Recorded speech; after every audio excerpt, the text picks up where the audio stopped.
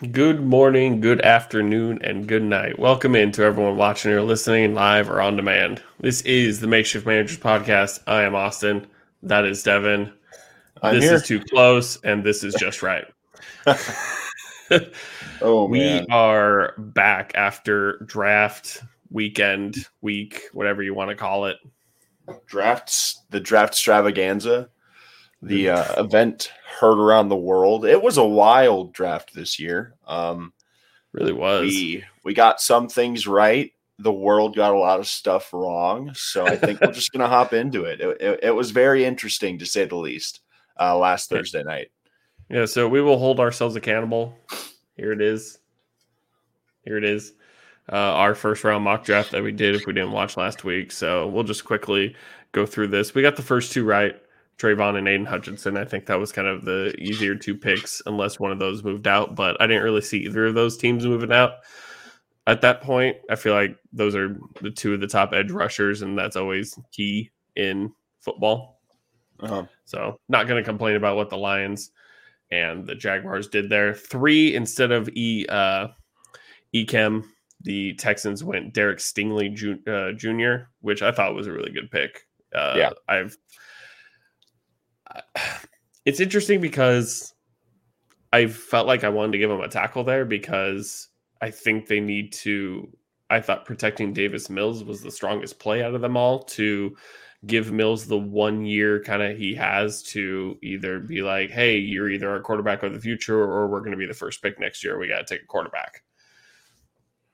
Yeah, looking back on it, the big play here, as good as the tackle prospects were in this year's draft, I'm not sure if they were as good as last year's tackle class, at least at the top two spots. Yeah. Because yes, Evan Neal, Charles Cross, and Ike Ekwonu, all three of those dudes could be the next Tristan Wirfs, or even a guy like Rashawn Slater, or even a Penei Sewell. But I respect them going perimeter guy in Stingley. If we were having the conversation about Derek Stingley 2 years ago, he would have arguably been the first pick in the draft. His freshman year at LSU, he was the best corner in football, and it wasn't relatively close. So I think he was a little bit overlooked after this media circus and hype train behind Sauce Gardner kind of took off. It was just a foregone conclusion that Sauce would be the pick at 4, and wherever Stingley fell, it would make complete sense because he's that talented. And especially in today's NFL, where either you need to stop your opponent's quarterback by putting them into the ground or stop their receivers from catching the ball, Stingley makes a lot of sense. And I think a big thing here for us, like I'll take this as one of the biggest wins we've had on the podcast. We went 9 for 10 in terms of names of players that were called in the top 10. We didn't get the complete order right, but it was always going to be tough to get that part for sure. Aside from Drake London, we got every single name in the top 10 to a T. And we nailed a solid number of the actual individuals that were taken in spots. Because we got Walker, Hutchinson, Gardner, I believe Cross, if I'm correct. Or no, Cross fell. No? I believe. Yeah, because Icky went to, the Panthers got Ekwonu. Okay. Mm-hmm. No, yeah. So then here's my question. Stingley went 3rd.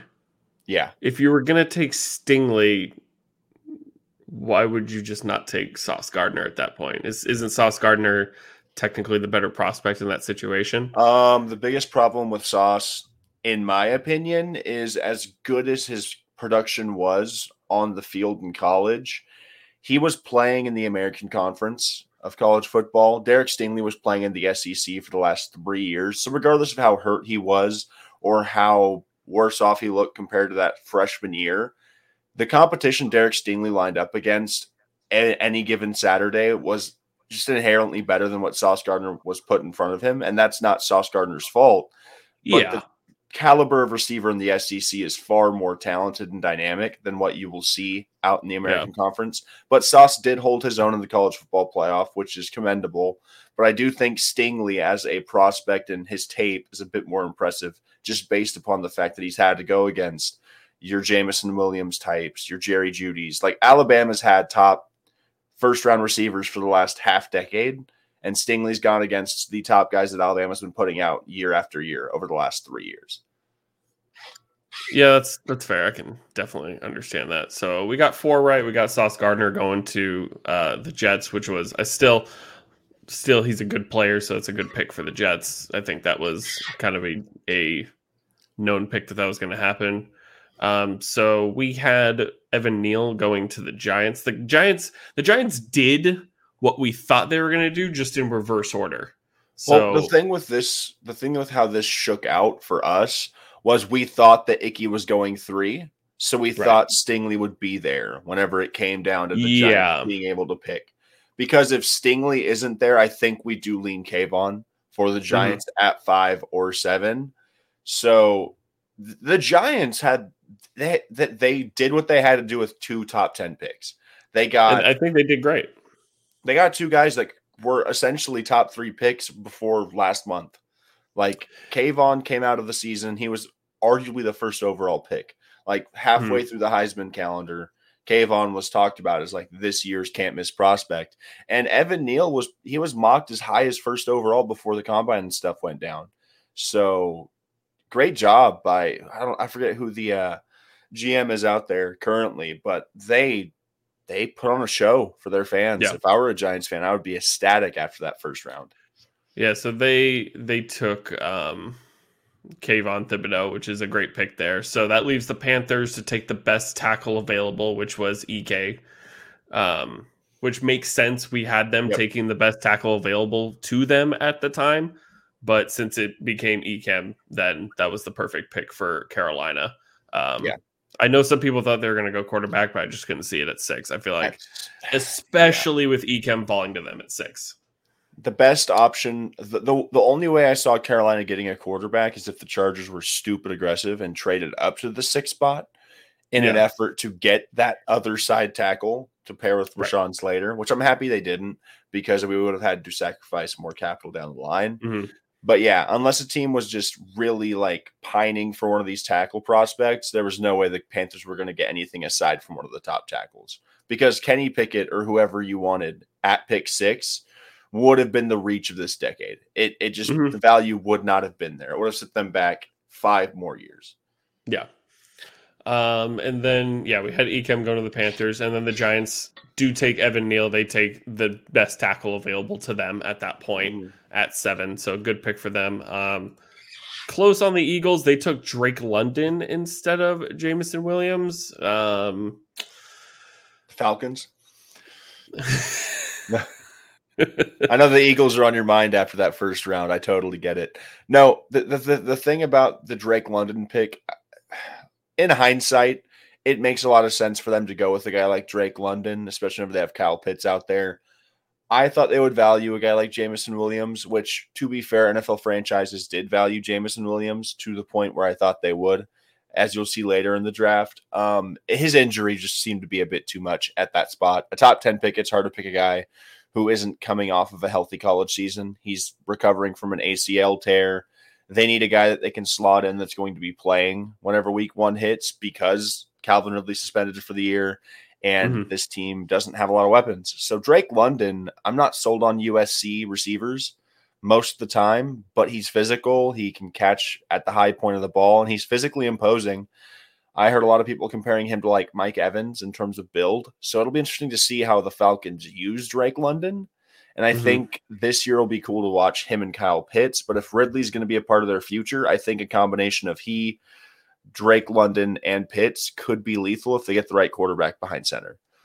Yeah, I'm not sure Marcus Mariota is going to be the guy to unlock all three of these guys, Yeah. but we'll see. Yeah. We'll see. 100%. It'll be a lot. It'll be a lot of like run pass options for, not run pass options. Just option plays in general for Marcus Mariota. So it'll be If it even interesting to is see how that Marcus come offense. week 1, it's going to be an True. open competition at this point after the third Yeah. round. So then the Seahawks ended up taking Charles Cross, which is the best tackle available to them. That's a good pick since we had him taking Kayvon. Kayvon did not fall that far. Cross is a fine pick for them. I don't know who's playing quarterback for the Seattle Seahawks, but he'll be Drew Lock, protected on baby. one side. Oh yeah, Drew Drew Lock. Lock, baby. Or Forgot Geno Drew Lock Smith. existed. They're Or sold on that guy, it Geno looks Smith. like. Drew Lock has some potential, according to Pete Carroll. Oh, according to Pete Carroll. Yeah. Another can't miss, lock it in from the makeshift managers, Garrett Wilson at 10.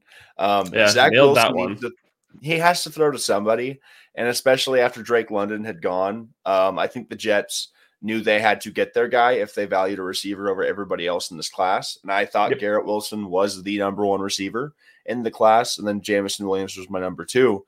So getting Wilson here as the second receiver off of the board is great value in my eyes. Wilson was stellar at Ohio State, and I think he's going to be a good pro. He gets slated into a receiving room featuring guys like Elijah Moore and Corey Davis, along with a guy like Braxton Berrios. The Jets could be onto something. They had a really good first round this year, and Great first round. if they can protect Zach Wilson, and if Michael Carter stays healthy, Zach Wilson is staying upright, and Breece Hall is what everyone's coining him to be in fantasy football spheres, the Jets could be really surprising. I'm not saying a division winner or even a playoff team, but they're going to win more games than you would think because they've got pieces now. Yeah. I posted for the podcast a couple of days ago who won the first round, and you got people saying you got Detroit, the Jets. We'll get to the Eagles in a second. Houston had a pretty good draft. Just all around, a lot of the bad teams ended up picking really well in this draft, I think, and filled a lot of needs that they need. I don't think any of these top 5 teams really will be moving significantly, but they made great progress towards it. At 11, the Saints moved up to grab Chris Olave. With Jameis Winston at quarterback, you don't know if Michael Thomas is going to be there for you or not. I don't hate it. I like it. You got to get younger, and with an organization like the Saints, you have to get younger and you have to get cheaper just because you have so many big contracts and you have so much money against the hard cap. This team has to make it work immediately or it's going to have to get torn down. So I think Olave is the highest upside pick here. Obviously, Jamison Williams he's more of a burner on routes, but Olave's route running and degree in which he can create separation will be great paired alongside of Michael Thomas if he can actually stay healthy and play football this year. It's a solid. I will say pick. we did have Chris Olave to the Saints, just not at 11. Yeah, we were hot on the trail of Chris Olave being the Saints guy, so they got their guy, and I don't think they had to give up too much to actually go get him. This is a team that postured themselves extremely aggressively throughout the entirety of the draft process. So seeing them move up during the rush of receivers as we see now, it makes complete sense. I think there was far more going on in the background that the Saints knew if we don't move up, this guy's probably not going to be there whenever we actually get the chance to pick him up. And then at 12, the Lions move up to grab Jamison Williams. I love this pick. I love it because, A, it is a distinct possibility that the Eagles at 13, I guess the Eagles weren't at 13 at that point, but you were coming up on teams who could take a wide receiver. You went and got your guy who kind of, I wouldn't say he fell to 12. I mean, the wide receiver, the top 3 or 4 wide receivers are really good. So it's kind of a pick of the litter in the sense when you're in the spot that those teams were. And then Detroit went and got their guy, which I thought was a strong move as well to add along with Amon-Ra St. Brown, who had a breakout like second half of the season. Yeah, I think Jamison Williams, while he's not going to be suiting up week 1, is going to be a really good piece for this offense because Jared Goff produced with a treasure trove of weapons in LA. And I'm not saying Jared Goff is going to win the Lions a Super Bowl anytime soon, but you give him weapons, he will produce. And they really have a treasure chest of like talented individuals on that offense starting this year. You've got DeAndre Swift, Jamal Williams, TJ Hawkinson, Amon-Ra St. Brown, Jamison Williams, DJ Chark. This is a unit that should be able to move the ball. And after that offensive line got shored up with a pick in Penei Sewell, and you have guys like Frank Ragnow, their offense should be able to actually put drives together, and their defense is slowly but surely improving. The Lions, they got their guy, and I respect them for that. I don't think there was going to be anybody at 32 that was going to be worthy of like the receiver pick there. So they wanted to improve the offense, which I think is commendable to a certain extent because they're not going to have the opportunity to get a top 3 receiver prospect in the coming years, especially if they're trying to target a quarterback, if they're that bad. Yeah. And then the Eagles at 13 grab Jordan Davis. I think that's a strong move because I think Fletcher Cox is towards the end of his time in Philadelphia, maybe even towards the end of the time of his career, especially in terms of in production. So I think a defensive tackle works out really well for them. I loved the swap between Houston and Philly right here Yeah. because Houston, they have no need for Jordan Davis. Houston could have used a guy like Kyle Hamilton, and they got panned at 15 for taking Kenyon Green. But to be as frank as humanly possible, the Texans going Kenyon Green here is not a bad pick Mm-hmm. because So yeah, aside from so Kenyon Green, they would then have to go for a guy like Trevor Penning on the offensive line, who just isn't the value play there at that mhm. pick. So I liked them getting Kenyon Green. As a Chargers fan, we went with the guard pick as well in Zion Johnson, which I think was an amazing pick, as unbiased as humanly possible. But yeah, Well, getting some interior help you and I is went back huge. and forth last week on we Yeah, took Devontae Wyatt, but it was very close to grabbing a guard at the same time. It was like yeah, both needs to, both needs need to be filled, but we're just not sure which one will be filled by the Chargers in that yep, specific moment. We went Wyatt, they went the best guard available, and I think that was more than fine. yeah. Because Kenyon Green is probably going to be able to slot in for this Houston team and be a starter at the very least for the next 10 years. And especially with a team that isn't super sold on the quarterback and their perimeter weapons aren't the best. You got a guy in Marlon Mack out there. You have some depth at the running back spot. If you have somebody in between the tackles that can actually move people around and create holes, it's good for NFL offenses to establish the run. So it's a very organic way to build this team. And after the whole Bill O'Brien fiasco of trading everything for pennies on the dollar, I like to see the Texans moving in a motivated and their structure in the direction that they're heading. They have a plan, which is what I haven't seen from them in a couple of years.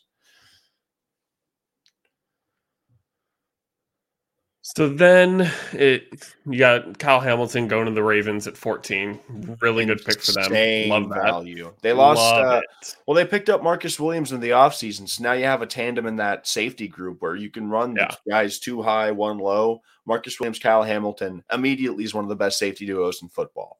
And if you Yeah. get Marcus Peters and what the hell is his name? Marcus Peters and what's the other corner? Marlon Humphrey. There Oh. we go. Oh yeah, Yeah, yeah, if yeah. Marcus and Marlon are healthy come next year, that secondary for Baltimore is going to be really good, really physical and really good. So yeah, I Yeah, they love just Kyle need to dodge Hamilton. injuries. They can be easily the AFC or AFC North champions. They could be pushing for an AFC championship if everything Yeah. goes right. Granted, Hollywood Brown got traded, but who knows what's going to happen. So then, yeah, we got Kenyon Green, like we talked about at 15. Jahan Dotson to the Commanders at 16. I don't Nah, particularly love that pick, but I there's a lot going on with Terry McLaurin, so I don't know if he's suiting up week one for the Commanders. So if you need another wide receiver in that situation for Carson Wentz, fine, I guess. But I feel like there was more problems to be solved on the defensive side of the ball. But we'll see they how it works trade out for him. they traded back once, and I feel like Dotson, while he is a burner type and he's very fast, they probably could have traded back again if somebody else was trying to reach for somebody. I just didn't like the Yeah. value at 16 going with Jahan Dotson. Um, but that's just me. We'll see how it pans out. Obviously, Yeah. Terry's probably going to want a king's ransom moving forward, Mm-hmm. as he deserves. But yeah, Dotson wasn't my favorite pick of this draft by any means. You got Zion Johnson, like we talked about, 17 of the Chargers. 18, we had the Eagles taking Drake London, but actually instead they drafted AJ Brown, basically. That, So firstly, I commend both sides of this deal 100%. AJ Brown wanted a lot of money. The Titans mhm. gave Ryan Tannehill and Derrick Henry a lot of money. So AJ Brown, sadly, your time has come. They flip AJ Brown in this deal, and they get a receiver who a lot of people were thinking the Niners could have targeted if they were to have traded Debo Samuel in this draft and Treylon Mhm. Burks. He Yep. showcases a lot of that physicality that guys like AJ Brown and Debo Samuel possess. And while it will not be an apples to apples comparison or even slotting of individual players, the Eagles get the best receiver out of all the players exchanged in the entirety of this draft. And the So far, Titans yeah. have a guy on a rookie contract that we believe, at least in my opinion, could fill up to 85 to maybe 90% of what A.J. Brown gave you, especially with A.J. Brown's health history. I think Burks is going to slot in extremely well for this Tennessee offense, and Yeah, so I the mean, you blueprint's look there. at AJ Brown. He's 24 years old. He missed a couple games last year. He missed a couple games the year before that. I mean, he's still an outstanding wide receiver. Whatever you want about the health, but I think both sides did very well. Like the Titans got rid of money they were probably never going to be able to spend and got a very good wide receiver in Treylon Burks, and the Eagles basically took AJ Brown and immediately knew they were going to extended him for 4 years, Yep. gave him the money he wanted, because it's different if the Eagles were to not give him an extension and try to have like this 1 year rental of being like, okay, you were barely a playoff team last year. Why are you going to try and push for a Super Bowl and take such a big, run at AJ Brown if you're not going to extend him? But the extension is huge for them. They have Oh, Devonta yeah. Smith, AJ It's one of Brown, the and most yeah. I love the pairing because the thing was going into this offseason for the Eagles, nobody is sold on Miles Sanders. Devonta Smith had a very solid rookie year.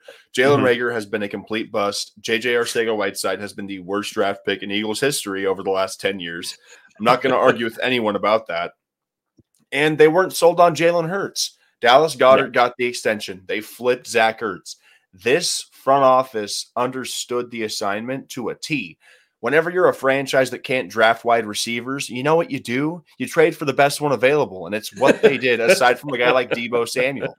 But Deebo is a whole other bag of tricks in terms of the diversity Right. in how he plays. Deebo probably doesn't fit the offense of the Philadelphia Exactly. Eagles. But Philadelphia needed a true number one guy. And if you're talking to me, Right. Austin, I'm one of the biggest A.J. Brown truthers that you know. So I love A.J. going to them. The compliment Mhm. between him and Devonta Smith, I think, translates immediately because Devonta Smith is an undersized wide receiver with impeccable route running and great hands.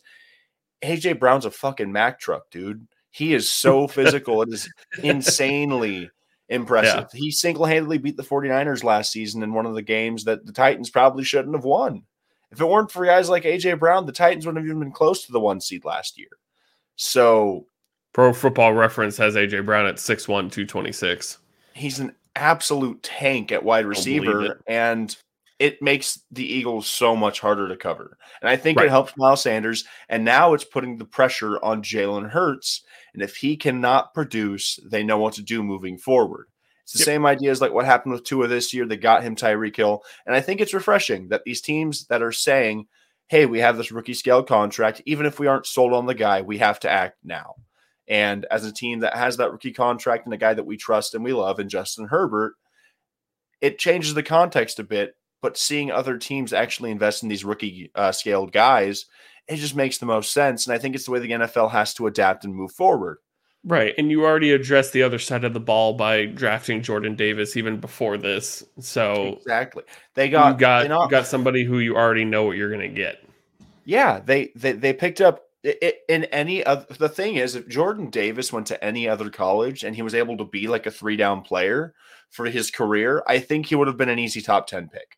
The biggest Mhm. problem with a guy like Jordan Davis was the fact that he was on the best defense in college football and they rotated their guys exponentially. It was a constant rotation of their defensive players because they were so deep and so talented. That's why Trayvon Walker was getting scoffed at the number one pick in certain circles. He just didn't have Mhm. that elite production because he was rotated out because they were that good. The intangibles of a Jordan Davis are things that nobody of my generation has ever seen. And so it'll be interesting to see how he pans out. But just on paper, this dude pops. And I find it really hard to believe that Jordan Davis will not be an all pro caliber interior defensive lineman. He is too big to fail. So then you got the Saints taking Trevor Penning at 19. It's fine. We had that Protect go. Jameis. We had that happening. We had Penning going to the Saints all along. It's just we've swapped A the little picks a little bit. later. Yeah. We had Malik Willis at 20. We were correct about the position, but Pittsburgh takes the hometown kid in Kenny Pickett. It makes so much sense. I hate it. It really does. I don't like the It's pick for the upside of it, right. but it makes complete sense. Kenny Pickett's played in Pittsburgh. He knows the climate of the area. He's even played in the stadium for the last couple of years. and he's charismatic as shit. Out of all the Yeah. quarterbacks in this draft, he was the most Baker Mayfield-esque in terms of just on paper or on film. You look at him, you're like, damn, that dude's like, as the internet says, the quirked up white boy goated with the sauce. That's Kenny Pickett. He's got charisma. He can lead men, as a lot of NFL front offices like to look at things. But I just didn't feel there were a lot of first round talents at quarterback this year, and those feelings were vindicated as the later rounds went on. But congratulations to Kenny for getting to stay local at the very least. 21, the Kansas City Chiefs move up and draft Trent McDuffie. I think that's a solid. Hated this. Not like as a Charger fan? As a Charger fan, I hate it because they just lost Javarius Ward. And they really just said, okay, cool. We lost our more expensive corner. We just got one of the best that this draft had to offer, aside from the top guys. So great pick on their part for team building. Green Bay moves up to 22 and drafts Quay Walker. We had him in the first. It felt like they didn't need to move up for it. Yeah. Well, he was the first linebacker taken, which is the most surprising part. But a big thing about Nakobe Dean and Devin Lloyd throughout this entire process was they're both a little undersized. Quay Walker leaves no questions to being undersized. He's massive, and he hits hard. So I like the pick for Green Bay. It is what it is. They probably could have gotten him a little bit later in this draft, but I agree. There's a theme with their draft picks in the first round. It starts with the G and ends with an A. So they got their guy at the very least, so I can respect it. I think Quay Walker should be an impact kind of guy at least day one in terms of being able to stop the run and be physical. Right. The Buffalo Bills move up to 23 and get Kyer Elam.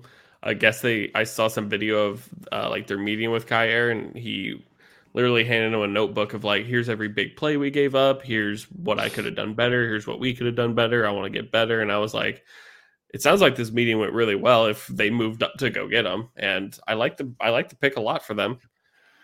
Yeah, I think Baltimore knew what they wanted, and they had their list of guys. And whenever their guys continued to slide, they said, okay, cool. You want to move up? Here's our pick. And I think it's a good pickup by Buffalo. Kyer Elam was one of the better corners in this draft class as well, aside from the Sauce and Stingley paradox that we saw in the first top 10 picks.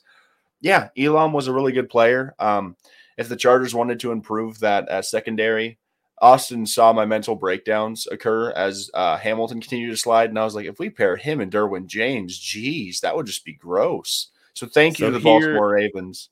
Thing here, we had the Cardinals at 23. Then it changed to the Ravens as Marquise Brown becomes a Arizona Cardinal. And then the Ravens end up moving back with Buffalo. Yeah. Go for it. Okay. Yeah, no. So my biggest thing about the whole Elam pick is it makes a lot of sense. Tre'Davious White went down last year, and their secondary couldn't stop anything whenever it came to that Kansas City game.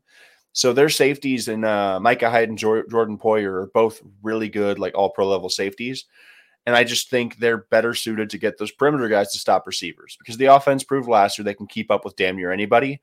So it's time to just invest in the perimeter defense to try and slow everybody down as best as you can because you already have the edge threats and a guy like Rousseau last year who has the wingspan of it's ridiculous how long his arms are. And then you have Von Miller who you just added. So yeah, secondary help was, in my opinion, number one on the list for the Bills. So they got a guy that I think is good value. Cowboys at 24. We had them taking Linderbaum. The more I looked at it, the more I understood why they drafted Tyler Smith. I think the need at center was there, but the need at tackle was much more glaring for the Cowboys.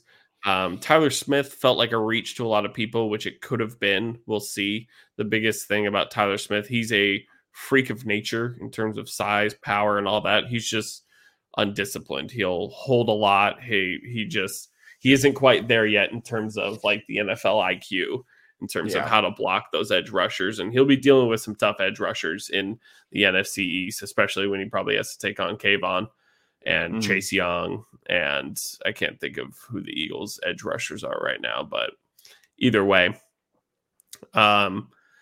it's tough because we were already a heavily penalized team, especially in terms of holding. We've lost Lael Collins and Connor Williams.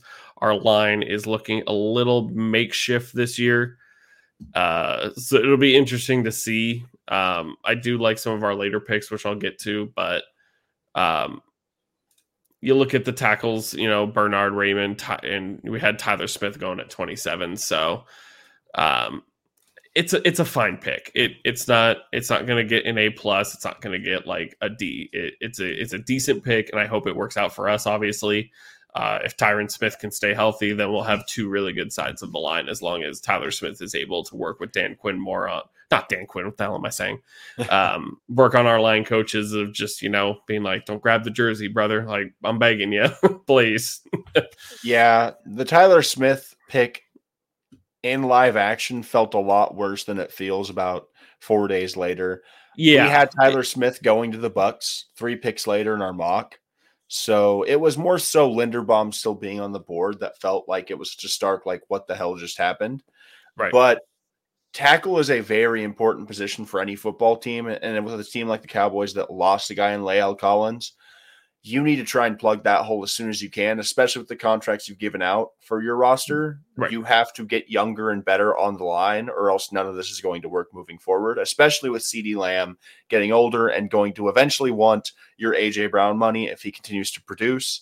It made a lot of sense. The window for the Cowboys is now, and Tyler Smith helps them more immediately than Linderbaum would have. Speaking of Linderbaum, he goes at 25 to the Ravens. Really good pick for the Ravens. Like that a lot. They just don't miss. Like the whole meme of like Jesse from Walter White from Breaking Bad. He can't keep getting away with it. Like that's what the Ravens were doing for the entire first round. It was just hit after hit. Yeah, they did really well this draft. They were definitely one of the winners that came up a lot in the tweet.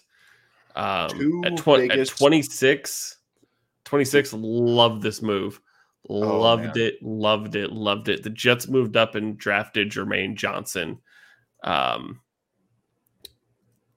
We had him falling, and when we posted this, people didn't think he would fall to 28 like we had him. We were vindicated for sure. We were vindicated, and also he just got lost in the notes. But there's so much.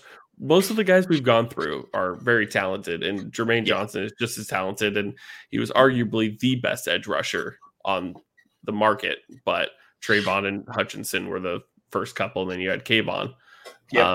I love this move by the Jets. They went out and got their third guy in the first round, and it significantly upgrades. They significantly upgraded every position that they needed to. They have a great lockdown corner. They have a great edge rusher, and they have a good, really great solid wide receiver.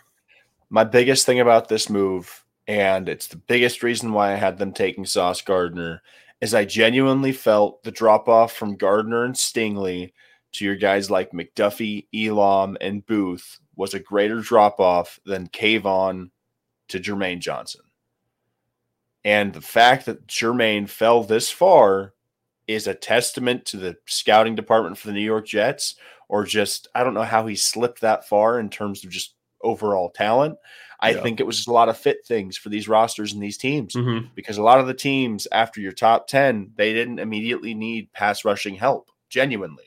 Every team's either added a guy in free agency or they have younger guys on their defensive lines. And if he didn't go to the Jets right there, I thought the Packers were going to just hit the send button on that pick immediately as soon as it came through. But Jermaine Johnson to the Jets is it's arguably one of the best picks in the first round. I think the value on that pick is insane. Yeah. But that's why they were big first round winners for me. They were at the top of the list. They were the number one team that won the first round. Like, I get it. We'll see in a couple years if they did exactly win, but at current moment, it feels like they won big time. They arguably got the best players at their position with their first 2 picks. And then they got a top 5 guy in all of the edge defenders in this draft. And that's the craziest part, is the guy that we had going before Jermaine Johnson went after him to a team that I think is going to be. They didn't pay a lot to move up. That was a thing too. Yeah. It was basically, they skipped a rock and they wound up in the 26th spot. Yep. Then speaking of moving up, the Jaguars moved up to 27 for Devin Lloyd. Love that pick. Love that pick. They already had edge in Josh Allen out there in Jacksonville. They've got Trayvon Walker. Now you have a linebacker in Devin Lloyd, who was arguably one of the most impressive linebackers in football last year, leading that Utah defense that was arguably fighting for a national championship for a lot of the year. They're the best team in the Pac-12. And I think Devin Lloyd, in terms of just an overall linebacker, is one of the better overall linebackers in the class. He's not the hardest hitter, not the best tackler. He's decent in coverage. But I think he's going to be an impact type of linebacker for this Jacksonville team. And I think it's a really good fit. The Packers at 28 today take Devontae Wyatt, another solid guy on the defensive side. Granted, as much as they need to upgrade wide receiver, there was probably going to be one in the second. Most of them were gone at this point, where they take Devontae Wyatt, and they'll probably at this point once again take some in the second, third round, where there's that depth kind of talent that they need. They don't have their star number one, but it feels like Aaron Rodgers doesn't need a star number one to be successful. It's just he's had Devontae Adams for so long. That's just what it's been. So I think Devontae Wyatt is still a fine pick regardless. He was a guy that could have gone top 15, but there was a lot of off-the-field stuff in terms of I'm not going to get into the details, but there was some off-the-field concerns that front offices had with Devontae Wyatt, and it showed in his slide. Because coming out of the combine, people were like, actually, they were liking Devontae Wyatt even as much as they were liking Jordan Davis in terms of this interior defensive lineman class. But as we see, the gap between Wyatt and Davis on draft boards was far greater than even we imagined. So the slide happened, and it was pretty great. But I think he's got a really good home in Green Bay. I think he'll be really good on that defensive line, especially with they still have Preston Smith, if I'm correct, or it's Darius. It's one of them. They let one of them go to the Minnesota. But one of them Smiths. Yeah, one of the Smiths is still out in Green Bay. What? This is the strangest pick in all of the draft. My least favorite. Seriously, pun intended, but this is a very strange pick. Watch this dude turn into like Logan Mankins or something. Watch him become a Hall of Famer, and we're just sitting here like, fuck, I'm an idiot. That's what Bill Belichick does. I'm not sold on it. He'll have to prove me wrong. He's earned the cachet to do something like this. But in the first round, this just felt really off base, especially whenever you see this next pick right after Cole Strange. I don't get how the Patriots don't go after Karlaftis and pair him with Matt Judon. It just made so much sense. And now I have to deal with George Karlaftis in the AFC West, so it makes even worse sense to me. Because – man, feels bad. Yeah, so George Karlaftis, George K. Goes to the Kansas City Chiefs at 30. A great pick by Kansas City. One of the best power rushers in all of the class. And I just think he didn't have the finesse and speed of a lot of teams they want on the edge. Right. We had him going pretty early, but he still went in the first round where we kind of expected him to go. Kansas City now has Frank Clark, who I think is a pretty good speed edge rusher. He's got some power to him, but Karlaftis is going to be that other side complement of just bull rushing dudes. And if you have Chris Jones in the middle, you could even slide Karlaftis kind of interior with him and do like a 1-2 type game. If I'm an offensive lineman in the AFC West, Kansas City just got a little more interesting. Everybody's got the pass rush. Yep. At 31, we had Kyer Elam going to the Bengals, but he didn't fall. He went to the Buffalo Bills. So Bengals take Daxton Hill. I think that's a really solid pick for them as well. They don't have a ton of holes to fill, but I think Daxton Hill is a great safety pick for them. He's also very versatile. From what I saw in his tape and a lot of the discourse around him, he could play some slot corner. Like he could play around the secondary. He's not just like a steadfast safety.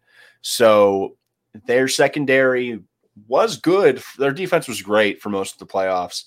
But Eli Apple is not a guy that I'm super confident in and week out being the shutdown guy. So the more depth you have in that secondary, the better, because the more guys you can throw at receivers, the better off you're going to be, especially whenever it comes to later in the year. The more talent you can have on the perimeter, the better off you're going to be.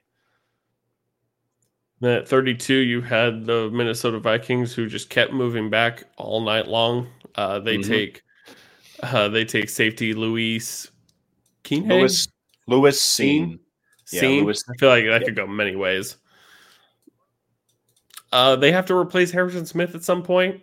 So this is a good depth pick for them. I don't know really where else they could have gone at 32. So I think this is a fine pick for them as well. They Yeah, I obviously think, have to fix their defense. That was their biggest yeah. problem. Minnesota was smart. They just kept moving back and getting more capital because we had them taking Devin Lloyd, and honestly, in real time, it felt like a stretch for sure.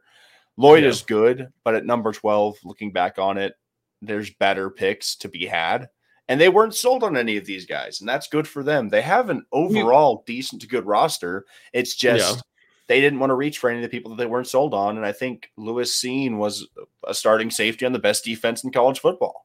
He's obviously talented, and I think even with Harrison Smith there, he's going to be able to give Harrison some rest, and maybe he'll be able to actually play alongside Harrison moving forward. It's good depth, good talent, and good value. Here's like the only thing. They were sitting at 12. Yeah. They could have had Kyle Hamilton if they really wanted a safety. But would have. There's a lot of concerns about Kyle Hamilton as an athlete. He ran a Okay. slow 40. A lot of his testing stuff at the combine was not what people expected it to be. His production was amazing. His on-field tape looks amazing. Instincts are great for Kyle Hamilton, but he just did not pass a lot of these combine tests. He had a slow 40, and a lot of that stuff, teams were just like, wow, we didn't expect that out of him. And as you said before, the drop-offs at certain positions are far greater in regards to tiers. Lewis Seen is still in that, like, 1B tier of your safeties in this draft. It was obviously 1A as Kyle Hamilton, and then Daxton Hill and Lewis Seen were the next two off of the board. So as a Chargers fan, we got JT Woods in the third round. So if they were to have drafted a JT Woods at 32, for sure. I don't know what the hell their scouting department's doing, but Seen right here, especially whenever we had them the 32 spot taking a guy like Quay Walker, I do think the value's solid. The player's going to be good, and I just think it's a smart pick, especially for what their defense has and needs. Yeah, and it sounds like Detroit probably offered them a decent amount because I think Detroit really wanted to go get Jameson Williams the second they saw he was available. 100%. And whenever a team's willing to jump that high, they're giving up some solid capital. So. Yeah. So we'll move back to here. Got about 15 minutes before we're going to get on out of here. So we'll give you the floor for a few minutes. Rate, how do you feel your Chargers did through the draft all around? Okay, so as we've said before, Zion Johnson at 17. I was not super high on this guy. I'm looking up the full draft results right now. I wasn't super high on Zion Johnson just because guards aren't necessarily the flashy pick in any given year of the NFL draft. But I knew it was a spot that the Chargers definitively needed to improve. Like, it was just the way that it had to be. I'm happy we got the guard in Zion Johnson. He was apparently like our number 6 guy on our big board in terms of like the Chargers front office. So any year you can go out at pick 17 and get a guy in the top 10 of your big board is massive. So I'm happy we didn't have to use up a lot of our assets moving forward, especially after trading a second rounder this year for Khalil Mack. And we're still going to have our first rounders moving forward because we could have easily said, no, give me Charles Cross, and traded all the way up into the top 10 and said, we're going to go ahead and try to do this. They showed a lot of restraint. They showed a lot of discipline. And I think I was very happy with it. We didn't have, this is the third straight year. This is about a half decade of Chargers brilliance on the fact that we have not had to trade. We have not had to trade up for our guy. Derwin James fell to us at 17. We got Joey Bosa as a top 5 pick, but we earned that top 5 pick. Justin Herbert fell to pick 6.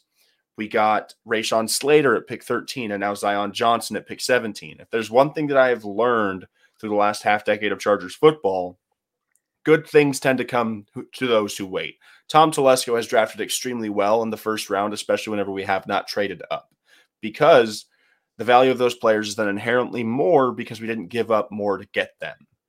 So as cool as it would have been to pair Charles Cross on the opposite side of a guy like Rashawn Slater, having Slater and a different left guard, and then you have Zion Johnson at right guard, and we fixed tackle either in undrafted free agency, or we drafted a later offensive lineman out of Georgia. His name is Jamari Saylor, he played guard primarily, but he played all 5 positions on the line. But he's going to be in competition, I think, to be right alongside Slater because he was our 6th round pick.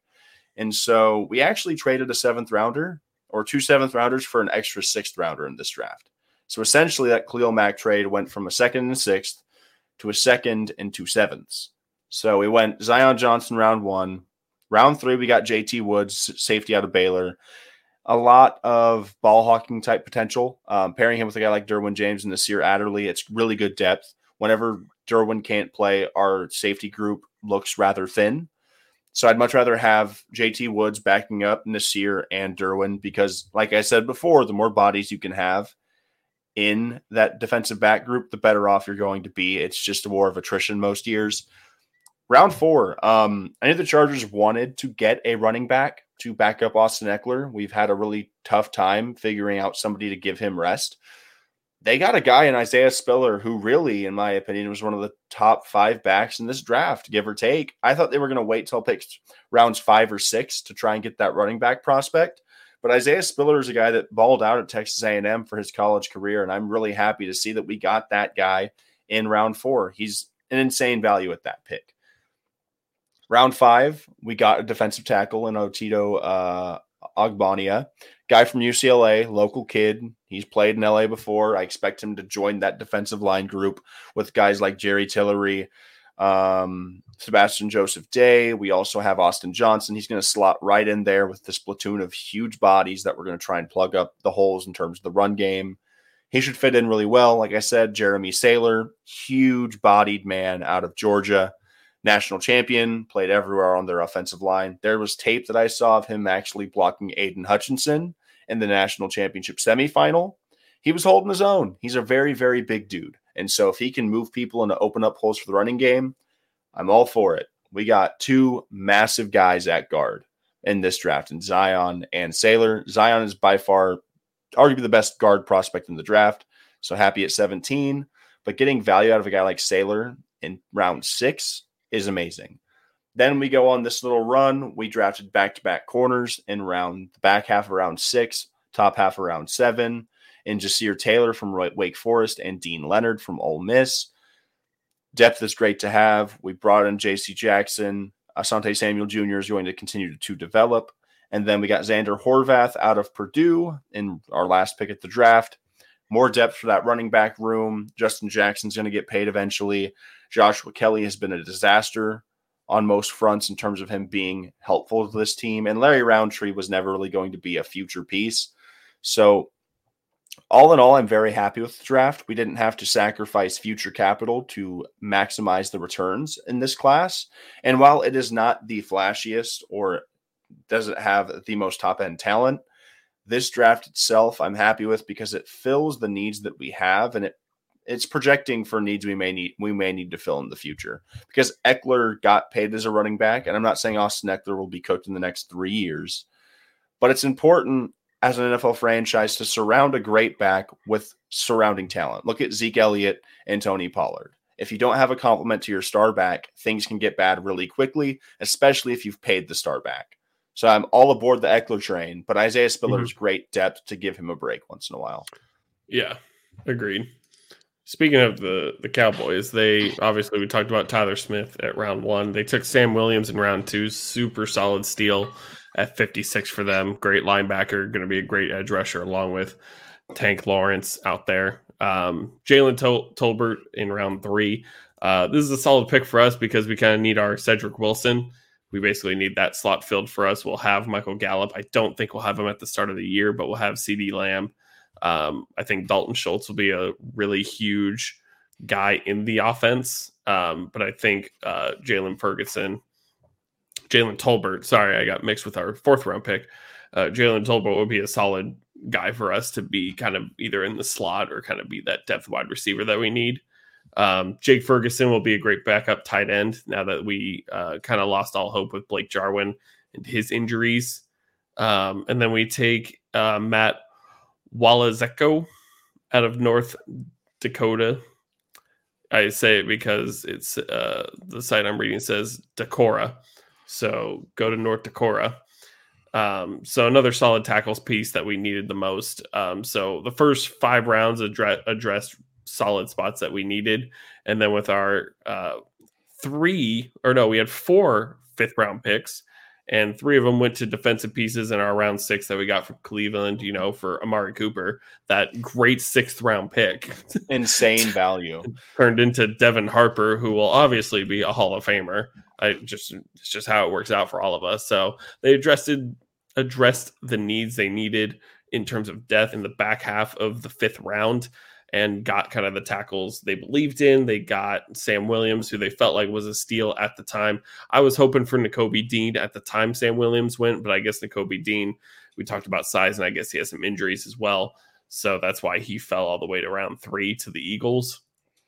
But I think overall the Cowboys, I'm not going to give them an A, but I'm not going to give them a D. I'd give them like a B minus, C plus maybe. They had an okay draft. This is really a draft for them that I don't know too much about their picks. They didn't make any flashy picks outside of like Sam Williams, which, like I said, a lot of people were telling me was a huge steal for them. So it'll see how it works out for us. I believe we can contend again, but we all have to win through the wild card because we can't win the NFC East 2 years in a row. That's just how it works. It's against the law. Yeah. I think, not to cut you off, but as an outsider looking in, I was proud of the Cowboys and how they handled the draft. Jerry Jones and Stephen Jones get really gung-ho about the draft every year. I think they just have this countdown where it's like, let's see what we can do this year. Because you guys had some flashy drafts over the last couple of years. You got CeeDee Lamb whenever he dropped. You drafted Micah Parsons last year. And that's back-to-back home runs. Yeah. And you can't always hit home runs. Like the Chargers, we've had home run hit after home run hit. And the thing is, this is the first time we haven't had a good line in like 15 years because we spent like 6 years in a row, first round guard, first round tackle, first round center. Like we built that line, and now they're old and they're out getting paid now. Tyron Smith and Zach Martin are left, but Tyron Smith can't stay healthy, and Zach Martin's out there fighting for his life. Well, that's the biggest thing about the Chargers too, because I didn't give them an actual letter grade. I'd give them about a B plus. I can't give them an A because there's not like the super top end talent or splashy picks. But like the Cowboys did, and whenever they had Tony Romo and then transitioned to Dak, they had those first round tackles. And what the Chargers are doing right now is assembling a line that's going to last, hopefully, for the tenure of Justin Herbert or a little bit longer. Because we got our quarterback, and we've already had the defensive pieces with Derwin and Joey Bosa coming during Phillip Rivers' tenure. Then you had the carryovers of Keenan Allen, Eckler, and Williams over those years as well. So it's as a fan of a team, you have to be able to ride the wave of drafts. It's always super cool whenever your team can go out and get the top name players and the biggest talents, even if they do slide. But having the foresight and the discipline to be able to take best available for your team need and fit is super important in roster building. And I think it was refreshing to see both of our franchises take that step back and say, hey, we have our big board. Nothing's really changing that. And then outside of the whole draft in general, as we wrap up here, I think Tennessee getting Malik Willis I think that was a really top-notch pick for them. I don't know how much time Ryan Tannehill has left as a starting quarterback. And I think Malik Willis was the best quarterback available in the draft in terms of just prospect grades and all that. That's not how it may turn out, but we'll see. But I think that was a really great pick by Tennessee. And then obviously Matt Corral is going to take over week 1 over Sam Darnold and win Rookie of the Year. I'm not going to lie to you. I loved every quarterback pick outside of the first round because there was a case for any of the 4 after Willis to go at number 32 to the Lions. I didn't see it happening because the Lions don't need a quarterback. Next year's when you try and reach for a quarterback. But no, it was Ritter to the Falcons, Willis to the Titans, and then you had Corral to the, as you said, the Panthers, and then Sam Howell fucking cratered. He fell off the face of the earth for about 2 rounds. He was a guy that was in that tier of those same guys. The Commanders got a steal in Sam Howell. Granted, he's going to have to develop in their franchise, but whenever you have a guy like Carson Wentz where you're not super sold, and he's definitely a reclamation effort, getting a guy in Sam Howell in the 5th round, whenever teams are taking guys like I forget what the name of the quarterback, because there was the run of quarterbacks in round 3, and somebody else went before Sam Howell. And I was like, wow, that guy. So I like every quarterback pick for those The core of thing is, guys Sam post Howell's a Pickett. 5th-round pick for the Commanders. Super low risk. That's what I'm It's a saying. really low Yeah. risk. And that's what you have to do. So for a draft where we were sitting there like, damn, what if somebody like takes quarterback and they reach? There could have been 3 quarterbacks taken in the first round based upon common convention in NFL drafts, Right. but it didn't happen. And it was really nice to see, because a lot of guys that sometimes wouldn't go first round had their chance and their name was called. So all in all, 10 out of 10 for this year's draft. It was batshit insane. I was stuck at work while it was happening. So I had a TV going, and I would be like, "Oh, the pick is in." So I turned my head real quick, and then boom, any sports draft. Well, it Sign would me say up. the pick is in. You have to wait 15 minutes, and then you can turn your head. The first round took like 3.5 hours. It's uh, insane how slow those things go. it's so wild to me how it's always the pick is in. It's like it's been in for a while. Like I think the 5 teams after them have the pick is in. If you are an NFL franchise that has the first overall pick and you do not trade out of it, I expect your pick to be in within 3 minutes, nothing longer. 3 seconds. You've had the last 6 months to devise your plan, so figure it out. Yeah, it's so wild to me how slow the draft goes sometimes. When like I get it, sponsorships, money, all this, all that. The NFL, the NFL is known for its dead time. That's just football in general. Let me tell you, but it's just funny being like, all right, the pick is in. So let's talk about the previous guy for 15 minutes, and then we'll get to the pick. As everyone knows, we're eventually going to tackle the pace of play of like the MLB broadcasts in the games. We should be trying to figure out the pace of play in the NFL draft, because there's no action on the field. It's just dudes holding up shirts and Roger Goodell just hugging people for like 4 hours straight. Oh man. Speaking of 4 hours straight, we're not going to go that long. We're going to get on out of here. So we thank you guys for watching. We just wanted to go over kind of how we did last week, and we weren't going to do trades, and of course it was a wild day for teams moving back, and the draft is always fun. It always be interesting to see how things will pan out for a lot of these teams. I'm honestly excited to see how all these quarterbacks pan out for sure. See if any of them are starters week 1, especially out of Pittsburgh. I assume Mitch Trubisky will win the job, but that'll be a topic for a different time in the preseason. It'll be interesting. That Steelers quarterback room, the Carolina Panthers quarterback room, Atlanta Falcons. I assume the Falcons will throw out Mariota, but I mean, yeah, I expect out of all the quarterbacks that were drafted, Pickett probably has the best chance to start day 1. I think Willis is going to sit for his first year whenever Tannehill is actually able to be cut within a solid amount of money off the cap. That's something that we'll see sooner rather than later, but a great draft. I'm just happy that once again I was able to take in another year of prospecting and just more talent coming into the NFL, because everybody gets older, but the league, it gets better and stays the same. So for terms of next week, Devin, surprisingly to the rest of us, has a life outside of the podcast. It's wild to think about. Yeah. I mean, I have a life outside the podcast too. It's wild. Like we actually don't sit here all day and talk sports. What if I could? But Devin has a life outside the podcast and will not be here next week. But that's fine. Life happens. I'll be here. I have no idea what I'm doing yet, so stay tuned. We are here every Monday at 4 p.m. Pacific time, talking something. Most likely be baseball. Talk about how April has gone and how Pablo Lopez has like a .39 ERA. Is Cody Bellinger back? Question mark. I was practicing the thumbnail. So if you don't got anything else. I was just going to say, Austin, if you're really strapped for ideas, just do a whole manifesto on how the Giants are regressing. Just do a nice little hour spot. Just a big old whiteboard. Be like Logan Webb. 4-hour show right there. But no, that's about it from me, guys. We appreciate you tuning in. Thank you for indulging our draft takes.